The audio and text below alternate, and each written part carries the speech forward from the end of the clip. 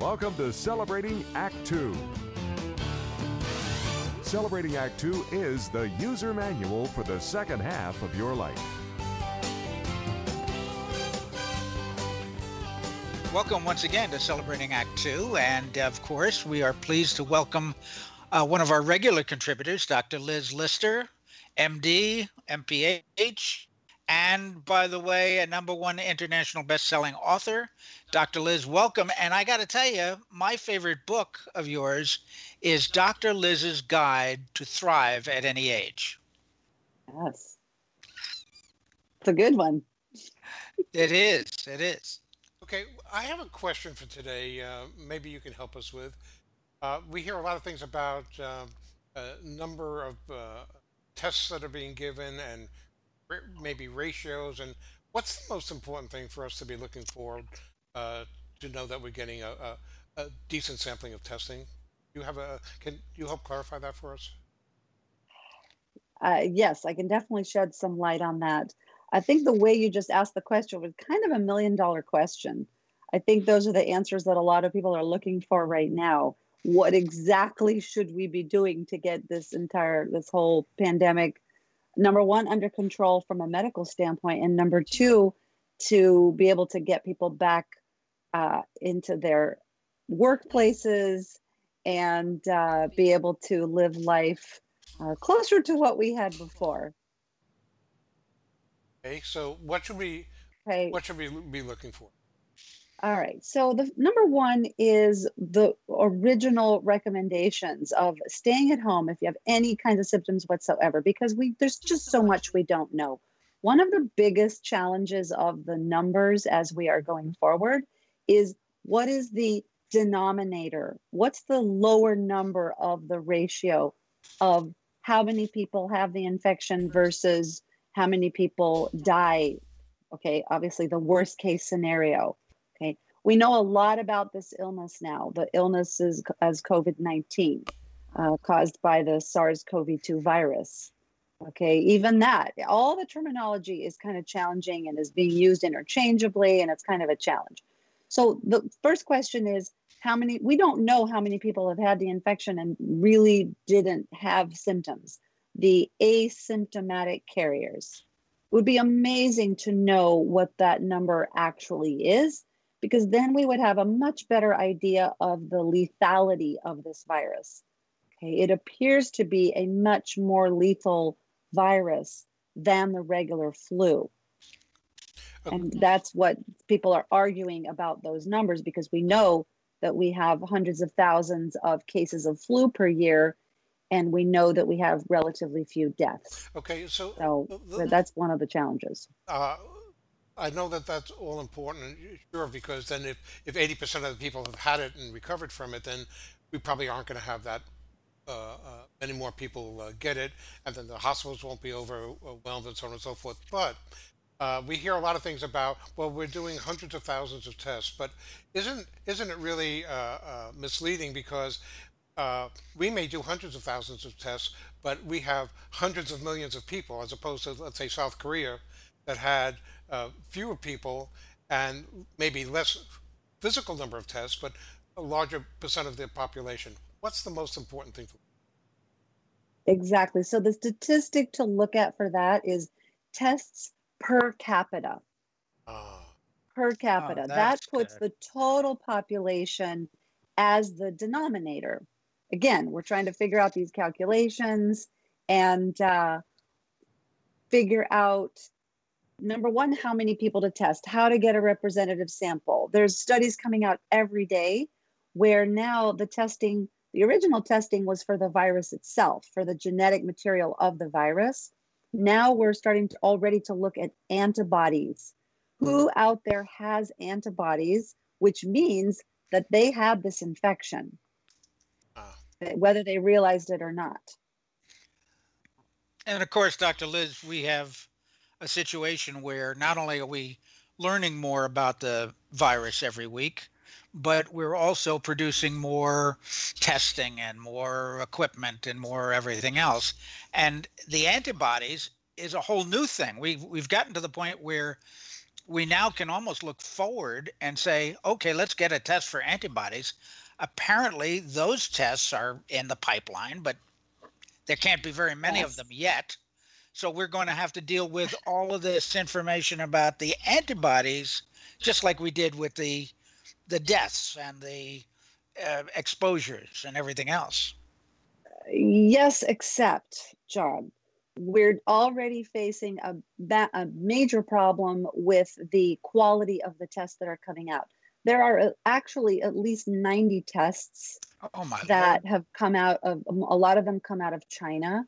However, there's a lot of tests being made in the US, biotech companies around the world. Germany's been working on tests. A lot of countries had tests before we did. We had some political messing around that happened in January that held up being able to have good testing methods in the United States. So now we're dealing, and I, as a doctor, I'm getting pitched all the time. I'm getting promotions from laboratories. They're saying, we have a test kit that you can use and we'll ship it out to you. Of course, they're telling me that it's going to take 2 weeks to get the test. However, the biggest problem is what we call the sensitivity and the specificity of the test itself. If it shows a positive result, it's not 100% that means it's actually a true positive. Okay. And then specificity has to do with if you get a negative result, is that real? Does that really mean that it's a negative test, whether it's the virus or the antibodies? So let me ask you this. In your opinion, now you're in the San Francisco Bay Area.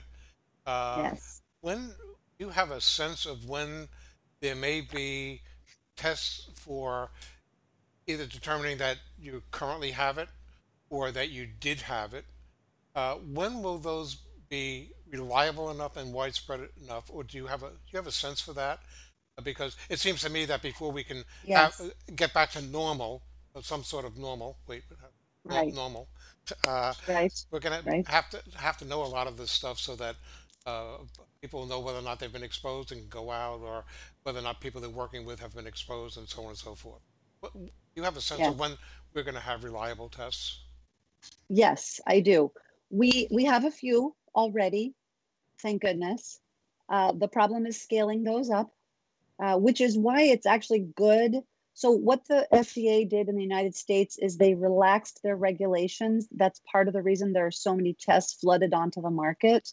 However, that has also had this problem of validating the test. Okay. So for example, okay, so that's part number one is we are getting better and better every day. There is better information every day on the quality of the tests themselves. So that is coming, which then is related over here to the production challenges, making enough test kits, making enough of all the chemicals. A lot of those supplies come from China.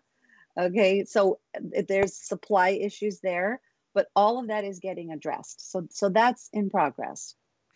The another part of the answer to your question is there are basically three different kinds of antibodies. I don't know how scientific we want to get here because it does get a little bit complicated. There's basically three types of antibodies that can be measured, but most of the tests check for two. One of them is the antibody that comes out a few days after you start to have symptoms. And then it goes away after your illness goes away. After you recover, that antibody goes away. So that's what we call the acute phase antibody. And then there's another one, which it is useful for people to know. So the early one is called IgM. And then the IgG is the one that we're really looking for because IgG is the one that once the body makes it, it lasts. So anytime you get a vaccine or if a kid has chickenpox, they develop IgG antibodies to that virus, and then they become immune. That's when we use the word immune. Now, we don't have that information yet. We don't know how long does IgG last in the body to the SARS-CoV-2 virus, and is it actually protective? Does it keep you from getting infected? So I'm definitely hopeful that the answers to those will be yes. I haven't seen anything scientific yet that makes me despair, that makes me think that it won't confer immunity. However, we're looking, China's only like 3 months ahead of us with all of this. And we're trying to look to the data that they're providing. I'm trying to trust a lot of the data coming from various countries around the world, trying to validate that information so that we can develop a vaccine and be able to move forward, not fearful of our safety. Dr. Liz, this is great information. I mean, I'd like it to have all the answers already, but you've put it into such good perspective for us because let's face it, Americans are, I want it now. I want it my way. What's taking so long? And right. we just are learning to live, I think, and wait and like the rest of the world. So this is great information. Really appreciate it. Thank you. A piece that one more comment I want to add is, as far as what we know of how bad this virus is in terms of the illness, it really is worse than the flu. A lot of people are talking about that. They're saying, look, we don't know how many people are walking around without any symptoms. And I'm not talking about all the crazy comments that are coming out about who should sacrifice their lives for the greater good. I don't even want to go there. Okay. But this is definitely a worse illness. People who have had the illness and recovered from it are describing it. It is very frightening. It does require a lot of resources. People get a lot sicker than they do with a regular flu. We know that. That's not in dispute. That is what the science shows. And so I always appreciate everyone doing their part. We're lucky. I feel lucky in the Bay Area. We went into shelter in place a few days ahead of New York, and that has turned out well. Thank goodness. And also thank goodness New York things are getting better there. Another is that I'm excited to be near a bunch of great universities around here that are doing very large, what we call serosurveillance studies, where they're just randomly, there's a method to the scientific study, but they're checking these antibodies on the population, and we're starting to get these numbers. How many people have had the infection and have done okay? So that's what we really need going forward. Good news. Yes. Well, I for one have never thought I was going to know this much about antibody testing, pro-body testing, whatever kind of testing. And of course, we've all had to live this. We hear Cuomo, almost, he's like the Mayor LaGuardia of years back. He used to read the funnies on Sunday. He's sort of like this comforting voice on every morning. But he's explaining that we need testing for this and for that. And we've got to scale up. And you've made it a lot clearer for us and hopefully for our audience. So I thank you personally for that. Good. Awesome. And Liz, we're looking forward to hearing more updates from you on this same topic in the future. But in the meantime, if you want to hear more about Dr. Liz, go to drlizmd.com, and you have a fascinating array of information up there, and links to all sorts of things.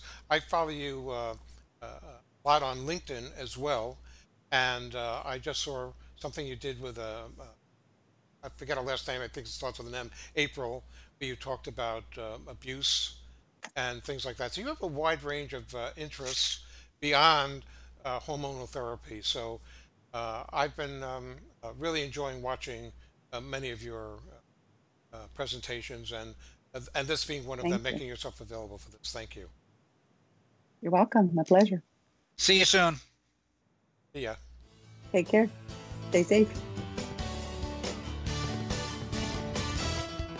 For more on Celebrating Act Two, visit our webpage, follow us on Facebook, subscribe to us on YouTube, and tell your friends. Celebrating Act Two is the user manual for the second half of your life.